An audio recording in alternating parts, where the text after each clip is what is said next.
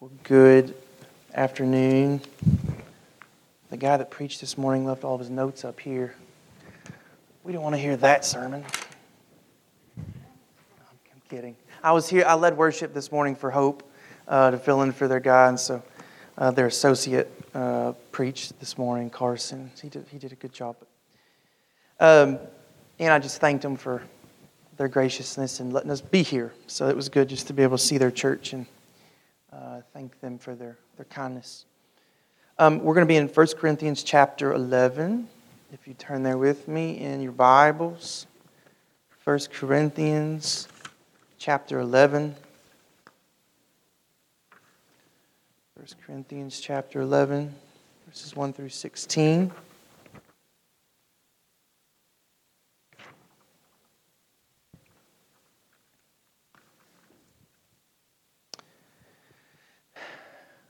Starting in verse 2, there's kind of a weird break in the way that they've broken that up, but really we're starting in verse 2. We'll start in verse 1. Be imitators of me as I am of Christ. Verse 2. Now I commend you because you remember me in everything and you maintain the traditions even as I delivered them to you. You maintain the traditions even as I have delivered them to you. Paul will say plainly later on that God is a God of order. So God's not a God of chaos. And you can see it in the fabric of the universe. Planets, they revolve around the sun, and they're held at just the right gravitational pull. And it's becoming springtime, and we see how God has times and seasons for everything. You see how biologically a newborn baby is born and grows up and goes through life stages. So God is a God of order. He expects order in governments. He expects order in societies. God expects order in home, and God expects order in the church. So a lot of what Paul is talking about in Corinthians is really the Corinthians being out of order. Out of order in terms of God's expectations. And he's particularly talking about a well-ordered church in terms of relationships between men and women. So, if you want a well-ordered church, churches are inevitably made up of families, you have to have well-ordered families that are made up of well-ordered marriages and people who understand what it means to be men and women. So that's exactly and explicitly what Paul's talking about. So when he says, I commend you, he's saying, you guys have done a good job at maintaining the traditions that I've given you. Now, when we think of traditions, sometimes we think, well, traditions, like we all go to grandma's house on like Christmas Eve, like traditions. Paul's not talking on a surface level when he uses that. He's talking about the body of doctrine of the Christian faith, but also the practical application of it as he showed them how to integrate Christianity into their lives. What good would it be to know the gospel, know the truths of the gospel, doctrine, if you didn't know what it looked like on the ground worked out in your life? So Paul, having been with the Corinthians, he showed them, hey, this is how you would apply the Christian faith in this situation. This is what it looks like principally for this to work out in this area. So what Paul's talking about in this section, and he'll talk about it more as we keep going, is how you maintain proper tradition as you gather for church, when you come together for public worship. So there's a theological reason, but then there's the practical application of that reason. So Paul doesn't have these preferences about, hey, paint the walls this color because I'm Paul and I like this color, so that's what you need to do. Everything Paul's saying is very much so rooted in a Christocentric theology. Christ is the center. That's what he's talking about.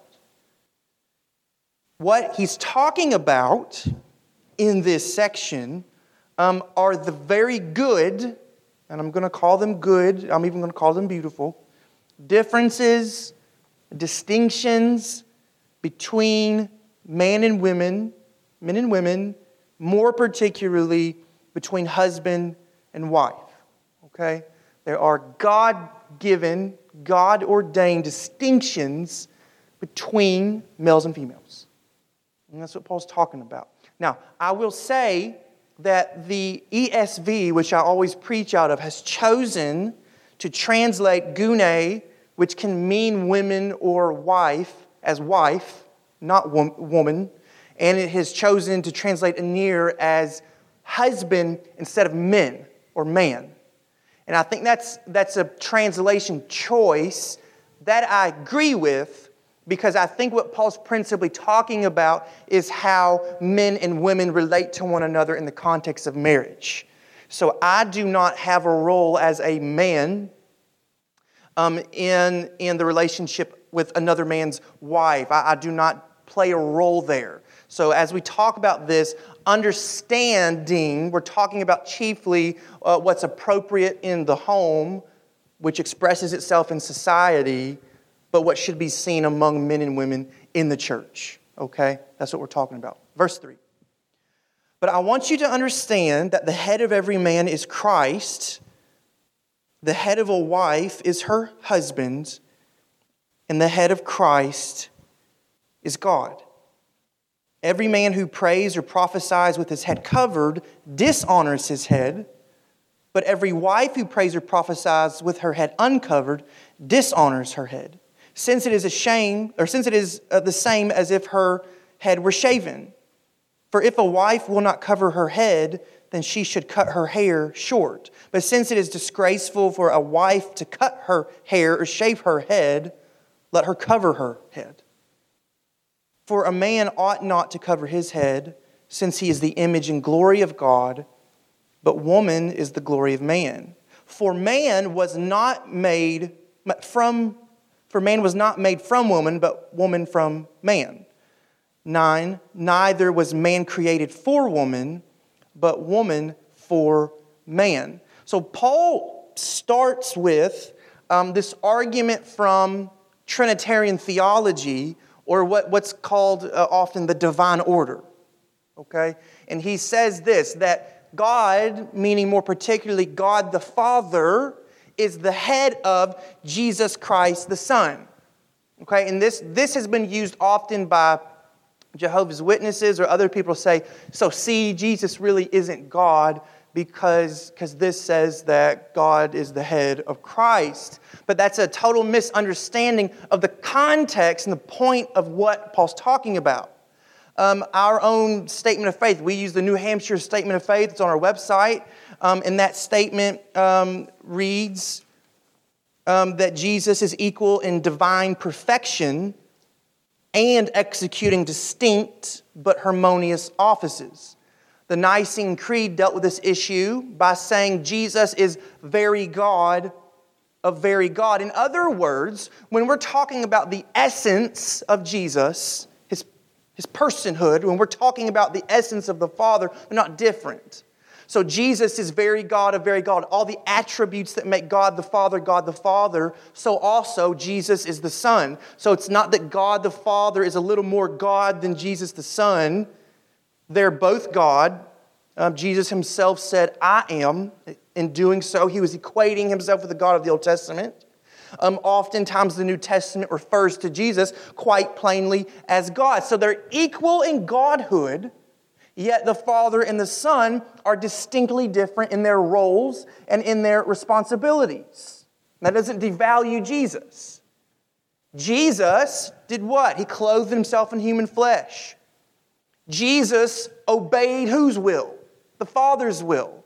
Jesus bled and died on the cross. So we see Jesus quite gladly carrying out a distinct office and role that was not the role or responsibility or office of the Father. We don't read Jesus feels denigrated. Like, Dad made me do this because he thinks he's better than me. There is a good and beautiful distinction that illuminates the unity of the Trinity when we see God the Father being God the Father in willing and overseeing, giving leadership and authority over Jesus as he came and obeyed the Father's will. So there's a harmonious unity in the charge that the Father has over the submission, subordination of the Son. Okay? Come down the next line. Christ is the head of man. So we're talking chronology here. The Bible tells us that Jesus was never created, but he was begotten. So what do we believe as Christians? That Jesus is the eternal Son of the Father. So yes, it is true, Jesus is the Son of God, but he was never created. There was never a point in time in which he was created. He's the eternally begotten Son of God. That's his office. That's his distinct person within the Trinity.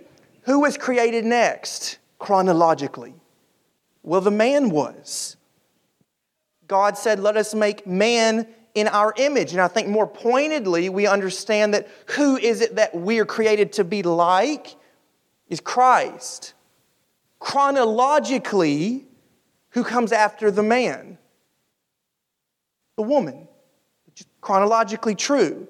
So that he says man is the head of woman. Or again, I prefer the ESV, husband is the head of his wife.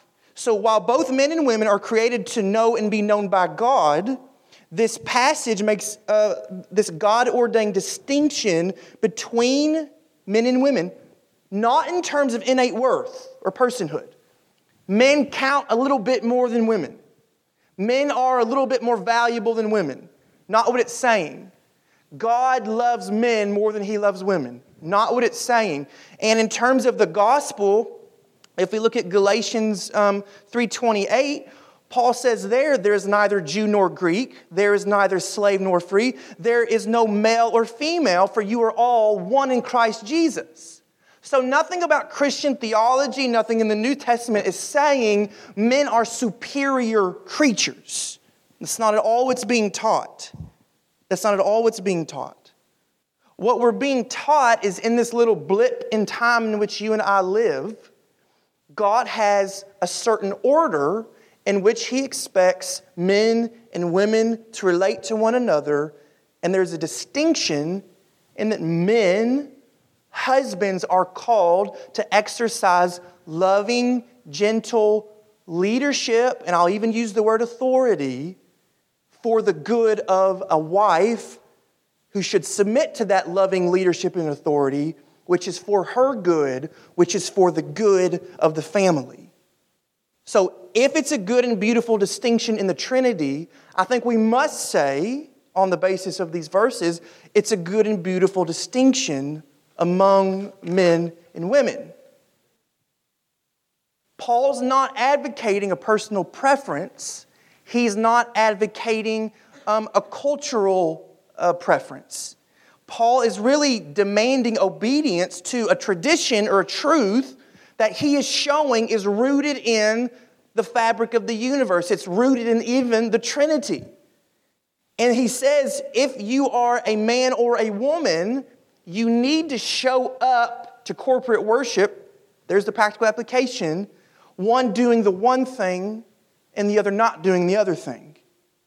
And if we disobey or disregard this head covering thing that Paul's telling them to do, they're not throwing off Paul's preferences. They're throwing off a God-ordained distinction between men and women. Okay? So if a woman chooses to disregard this, she is shaming her head, the man. And if you shame the head, the man, well, that shames his head, Christ, and that shames God. So also the man, if he chooses not to play his role, he shames his head, which shames God ultimately. So that's what we're talking about. Why are we talking about head coverings, though? Why in the world are we talking about head coverings? Here's why we're talking about head coverings. Head coverings were in the first century, Paul's time, they were a clear social, cultural distinction of men and women. Okay? So again, that's why this is coming in both Roman Greco culture, so that would have been the entire Roman Empire, Gentiles, not Jews, but so also Jewish culture. What would have been normal and appropriate would have been for women to wear head coverings and for men to not so. Okay? I want to read you a few different remarks by some theologians who whose expertise are in first century culture context, okay? This is Bruce Winters. Bruce Winters says, one, this is an interesting point, during religious ceremonies, that being pagan religious ceremonies, pagan Roman men with high social status pulled their togas over their heads when they led prayers or offerings or sacrifices. So Paul commanded Christian men not to cover their heads during their times of corporate worship like the socially elite pagans did, okay? So we see what? We're supposed to be different. But this gets to the heart of it here in these next two things he says. A woman's covering her head socially indicated she was married. The thin headscarf or head covering symbolized a married woman's modesty and chastity and submission to her husband. It was one way in which a wife honored her husband. Okay? He says also, there was at this time, and you're going to say, hold on, that sounds a lot like the 21st century. There was a new kind of wife emerging in the Roman world. One who rebelled against the cultural milieu or cultural norms that allowed husbands, but not wives, to be sexually promiscuous. I don't know if you've ever heard that, but in Roman era time, it would have been normal for a man to cheat on his wife, and that was normal, expected. What he's saying is this. There is this rising, we'll call it a feminist movement, where women are saying, well, I can be married, but I get to do whatever I want to do with my body too. He says one way in which such wives would flaunt that freedom would be by removing their veils. So a Christian wife should not deliberately remove her veil while praying or prophesying during a time of corporate worship, because that would contentiously identify her with these other promiscuous women. Okay? So you see what's going on here. Paul's not being stuffy. Paul's not saying, do this because I said so. He's not saying, do this because men are better than women. He's saying, do this because in the place and time in which you live, you want to honor these beautiful distinctions about who God has made men to be and fulfill that role. And so women, you want to be culturally appropriate, be distinct, so you can also be and fulfill the role that God has called you to fulfill as a woman. I think this passage is timely for us in the 21st century because as it was in this time period, so we can say it is in the 21st century, a war on gender, a war on modesty, a war on chastity and fidelity in marriage. So as we see that happening in the 21st century, it was happening in Paul's day. And here's what that reminds us is what the Ecclesiastes writer says. There's nothing new under the sun. There's nothing new under the sun. Just a bunch of fancy repackagings, as John Piper says.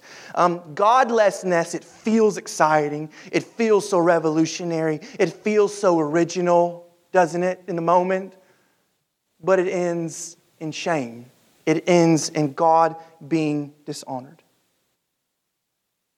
As Paul has been arguing, and he'll argue here, and he'll do it on a number of different fronts, God's people are called to be separate. We're called to be separate and uphold biblical truths, theological truths, in life and practice. And that plays out in husbands gently loving, leading their wives, and wives gladly submitting to their head, the husband. And I think there's a question of, okay, why? Here's my why. Because marriage and family are the most important human institutions that God created. And He created those human institutions for His glory. And God only gets glory when you and I fulfill our roles as He intended. So is it any surprise then that the nuclear family is under such threat today and has been? We're not going into politics or into anything. It's just a matter of fact. The movement Black Lives Matter. I don't know if they still have it on their website, but they did for a long time. One of their missions was really to deconstruct the nuclear family in the home. It was the community gets to raise your child. So there is a war on biblical norms, not cultural norms that people make up, not any religious leaders' preferences, But quite literally, as Paul has shown, it comes from the fabric of the universe. That's what's being warred upon.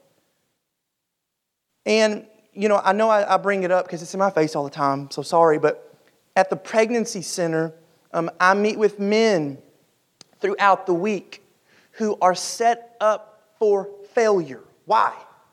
Because like most men in our society, they have never seen another man show them what it means to be a man. In the same way as girls and women come in, they have never ever seen what it looks like to be a wife or a mother. And I'm not saying those are exclusively the categories that men and women are supposed to fulfill in life. I'm not saying that. I'm just saying that those are chief responsibilities and privileges that men and women are supposed to carry, and yet they're absent in our society, which tells you something, doesn't it? That the world and Satan love to bury the truth as much as possible. Men, you're supposed to lead your families practically and spiritually. Family is God's design for you to raise up godly generations. I think that men were supposed to lead our wives on a number of different fronts. I think basically, and I just mean at a basic level, you should be a good friend to your wife. You should emotionally support her and care about her. I think there's a romantic aspect of marriage. You should care about the future of your family and making practical decisions financially. We could come up with a million examples where you have to make decisions in life that affect the people who live under your own roof with jobs and this or that. Men, you should be, and we say this all the time, we're going to keep saying it, the spiritual leader in your home. What do we find to be true in the church today? Women lead their family to churches, and they're lucky if they can drag their husband to church. What do we find again? God's beautiful order turned on its head. So God's not arbitrary, and I say that to men all the time.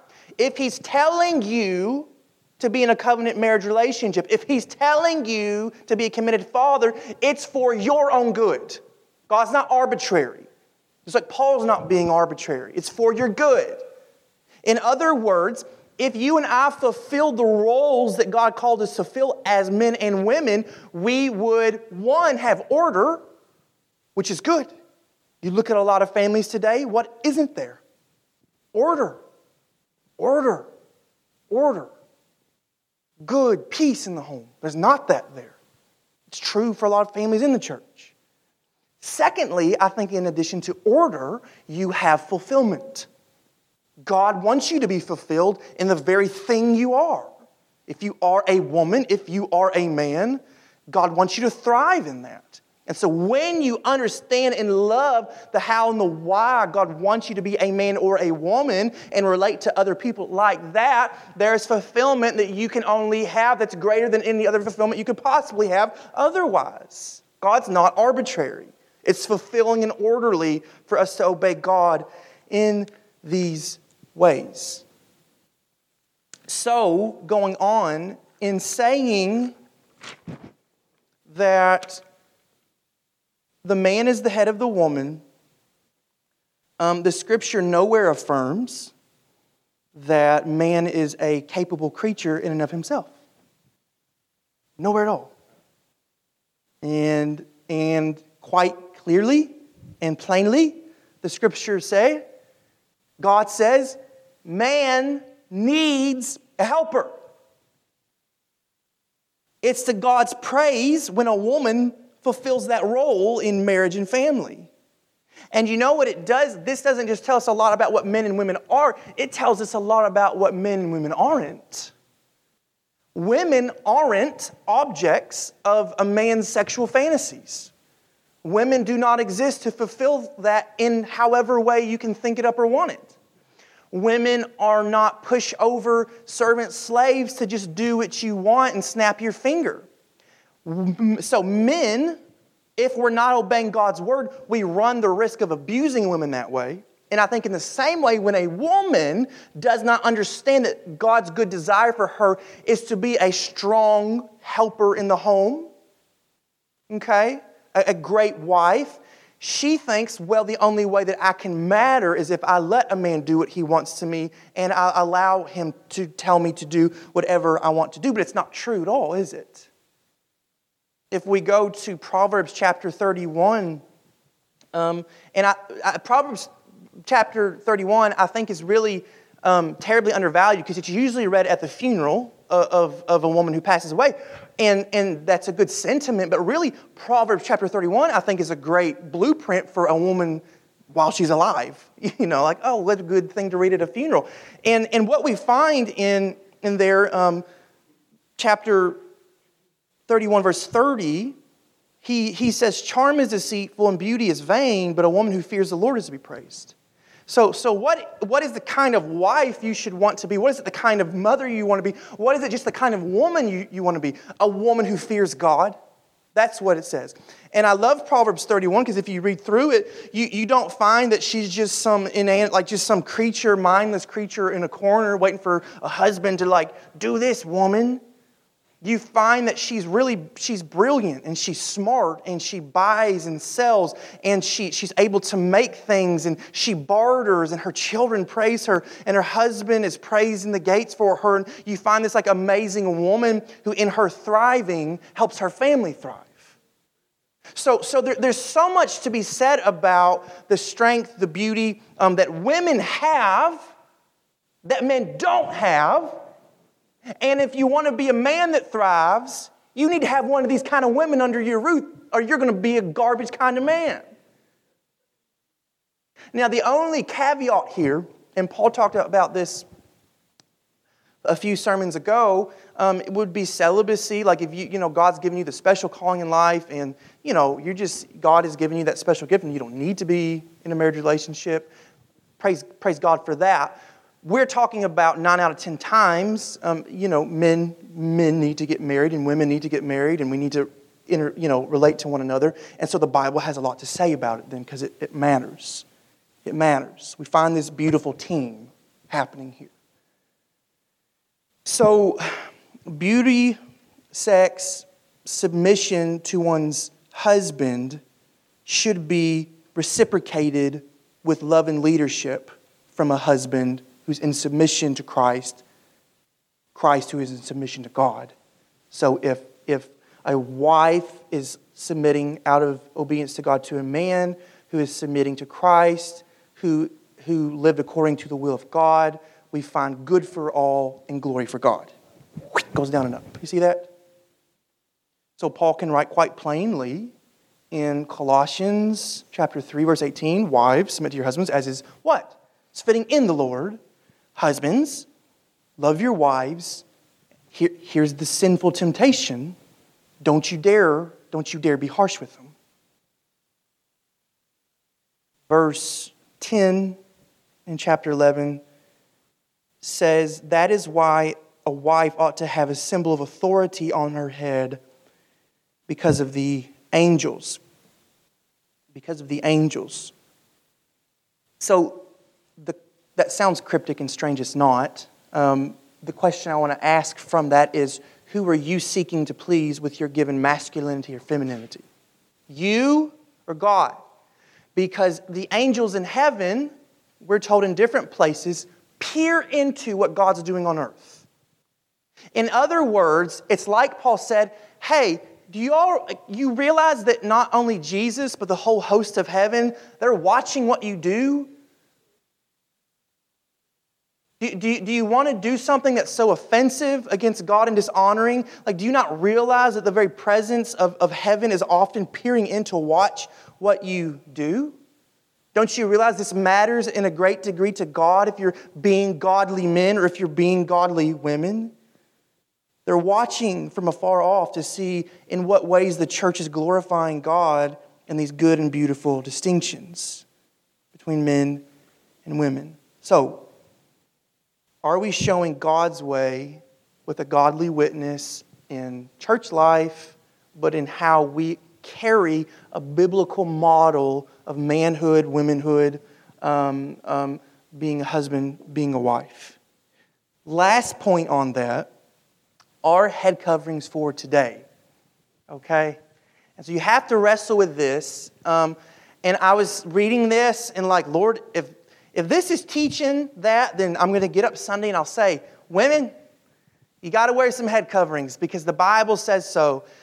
I don't believe that the Bible says that and teaches that, okay? And here's why, and I think I've explained it already. Head coverings were in the first century. Remember, Rome rules everything. Like Rome has the whole world, right? So when you talk about Paul's world, you're talking about all of that. And everywhere you go, that's the way that femininity and masculinity would have been seen differently. So if you said to Paul, hey, Paul, could you imagine a world, I know you've never heard of this before, nor has, centuries past, but if you imagine a world where head coverings don't infer masculinity or femininity or leadership or loving like gentle submission, like could you imagine that they should still do it? I'd have a hard time believing Paul would say, oh, absolutely. No matter what, everybody should do the head covering things. I think it's a cultural appropriation of a biblical truth. I think it's a cultural appropriation of a biblical truth. So I don't believe that head coverings are transcultural. I believe the principle of glorifying God through fulfilling our roles as husbands and wives, that is transcultural. And we need to be good stewards of our lives and what it looks like to be Christians in every culture and context in which we live, to say, am I fulfilling a biblical mandate to be a man or a woman, to be a husband or a wife in a way that pleases God? Okay, verse 11. Verse 11, Paul goes on to say, nevertheless, in the Lord, woman is not independent of man, nor is man of woman. For as woman was made from man, so man is now born of woman. So it may be here that man has a certain priority in terms of leadership and charge and being the head. And again, the illustration is a plain one. Think about a head on a body. You wouldn't say, oh, the head's what it's all about. Who cares about the heart? Like if you break your arm, who cares? It's an arm. Your head's fine. Like the head's important and it has a function to lead, but you care about your whole body, right? That's the case, I think Paul's setting forth. At the same time, he's saying, you're not independent of one another. Besides Adam, literally just Adam, every man in this room, you are dependent on a woman to get into this world. You know that? Your mother chose to carry you for 9-10 months. And if it's anything like Jessica's, that's grueling. That is grueling. More than that, she kept you alive when you were entirely helpless. She nurtured you. So don't get so high on the horse and thinking, I'm up here and she's down there. Paul says, nope. You're not independent of one another. You need her physically as she needs you. And obviously, in reproduction, men and women need one another for that. But practically, I want to say practically, there are just simply things that women bring to the table that men don't. My wife has a perspective on things that I need when I'm acting a fool. All right? When I am getting aggressive or harsh or I want to deal with something, what can my wife say? Like, hey, no, what's wrong with you? Like women just bring things to the table that men don't. Men bring things to the table that women don't. And that's a good thing in that there's an interdependence in the way that they don't conflict. They complement. It's like a puzzle piece. When God says in Genesis to be her helper, to be his helper, you could translate to correspond. Men and women are different. I think anybody wants to argue men and women aren't different, but the Bible says they correspond to one another. They fit together really good. So it's not an unfortunate, necessary evil that there's this headship thing going on. It's a beautiful thing from God when we see that we're made to work together. We're made to correspond, to go through life together. He says quite plainly in verse 12, "For as a woman was made from man, so man is now born of woman, and all things are" what? He says they're from God. They're from God. So again, does God do things that are not for our benefit? He does not. And so I want to say two different things here. One would be if we hear that, and again, we do live in a radically feminist society. We live in a me-first society. I think there's a temptation by most people with this to sneer at it, okay? And I think that's pride in the same way that it would be prideful for a man to think he can dominate, all right? But I want to say these two things. Let's let Scripture tell us how men and women should act and relate to one another, not culture, all right? Secondly, let's not let bad experiences shape it. So if we were to say, oh yes, I see that, but I lived through, or I know this horrid experience where this husband and wife did not do all this, so that's my license and justification to believe it's not true. Well, friends, we would have to just go ahead and flush the gospel down the toilet. Because everything in Scripture that's good and true, none of us attain to yet. Jesus is a Savior from my sins. Oh, I sinned again. He must not be a Savior. We can't say that. So though we constantly fail as Christians to meet that standard, we still have to strive for it in the Spirit, and in our failures ask God to open our minds up and take us further and deeper into it. And that really matters for us because we do live in a time of radical feminism. We live in a time of extreme gender confusion. Not only confusion, but that confusion is celebrated. And I do think it's important to mince words here. He said man and women are not independent of one another. He did not say men and men are independent of one another, or not. He did not say women and women. Men and men are independent of one another. He's talking about men and women. God's design is what? Plainly, men and women to depend on one another in a relational bond of marriage. I'm not a biologist, and you're probably not either.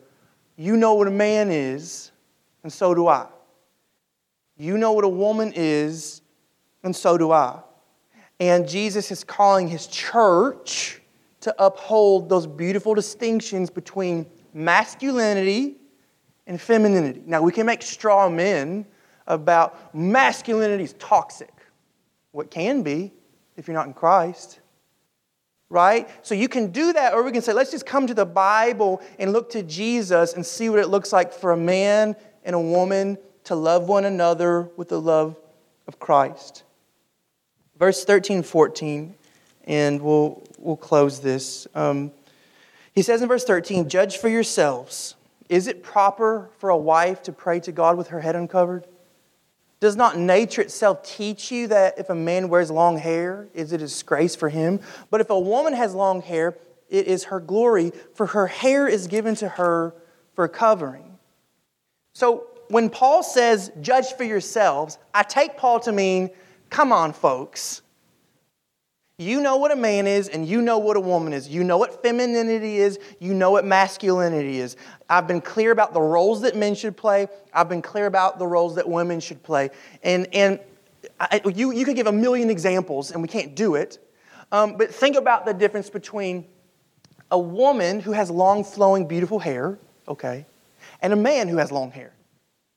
Now, you know good and well, there's just an innate difference in that. Women's hair is beautiful. And partly in the culture in the first century, hair was considered a sexual organ because it was attractive. When a woman's hair is done right, it's pretty. Men aren't pretty. When you see like $1 million sports car, do you see like a hairy man laying on that car in his trunks? You don't. If you saw it, you would go, ooh, like that's gross. What do you usually see exploited? What do you see exploited?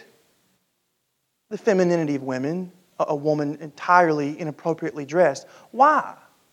Because there's a difference between masculinity, there's a difference between femininity. A woman who has beautiful flowing hair and some surfer dude that has, long, blonde hair. You're like, it's long, but it's masculine. Paul says, this is true. It's written in nature. You know this is true. And again, there's caveats here that we could go through.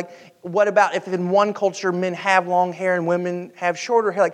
Okay, but in that cultural, you know what the expression means. So we have to be faithful. Here we are in 2022, and we know what's feminine and we know what's masculine. It is entirely feminine. It's entirely wrong. I don't listen to his music to my own credit, but One Direction, that boy band, Harry Styles is the lead singer. He loves to show up in award shows now, in just a straight up women's dress, and he talks about loving the feeling of it. So he's this dude, and he just wears women's dress. That's feminine. That's wrong. You shouldn't waffle on that. You should just say, hey, that's wrong. That's women's garb, right? Right. So Paul's saying it doesn't take a biologist to say that's masculine. That's feminine. Y'all need to honor that to the glory of God. What's the point? Order and fulfilling your God-given existence as a man or a woman in that Christ Himself would be glorified in you if you're a man, glorified in you if you're a woman. I want to obey this because it's in the Bible and it's good. And we shouldn't apologize for the things we read in the Bible, right? If it's in the Bible, I'm going to love it, and I'm going to stand on it. Verse 16 here, Paul says, if anyone is inclined to be contentious, we have no such practice, nor do the churches of God. If you want to be contentious and you want to try to be witty and you want to try to argue and get a bunch of little spits and spats about what it does and doesn't mean and try to justify why a man could look like a woman or a woman could look like a man, Paul's saying, hey, we don't have that custom in the church. In all the churches, we obey the plain written word of God. We honor the distinctions, okay? We honor the interdependence. So when men and women recognize their distinctions, but they also depend on one another the same way, we have godly marriages, we have godly parenting, we have a godly society that shows Christ-likeness, obedience to God, which disciples for the glory of God. Amen? Okay, let's pray.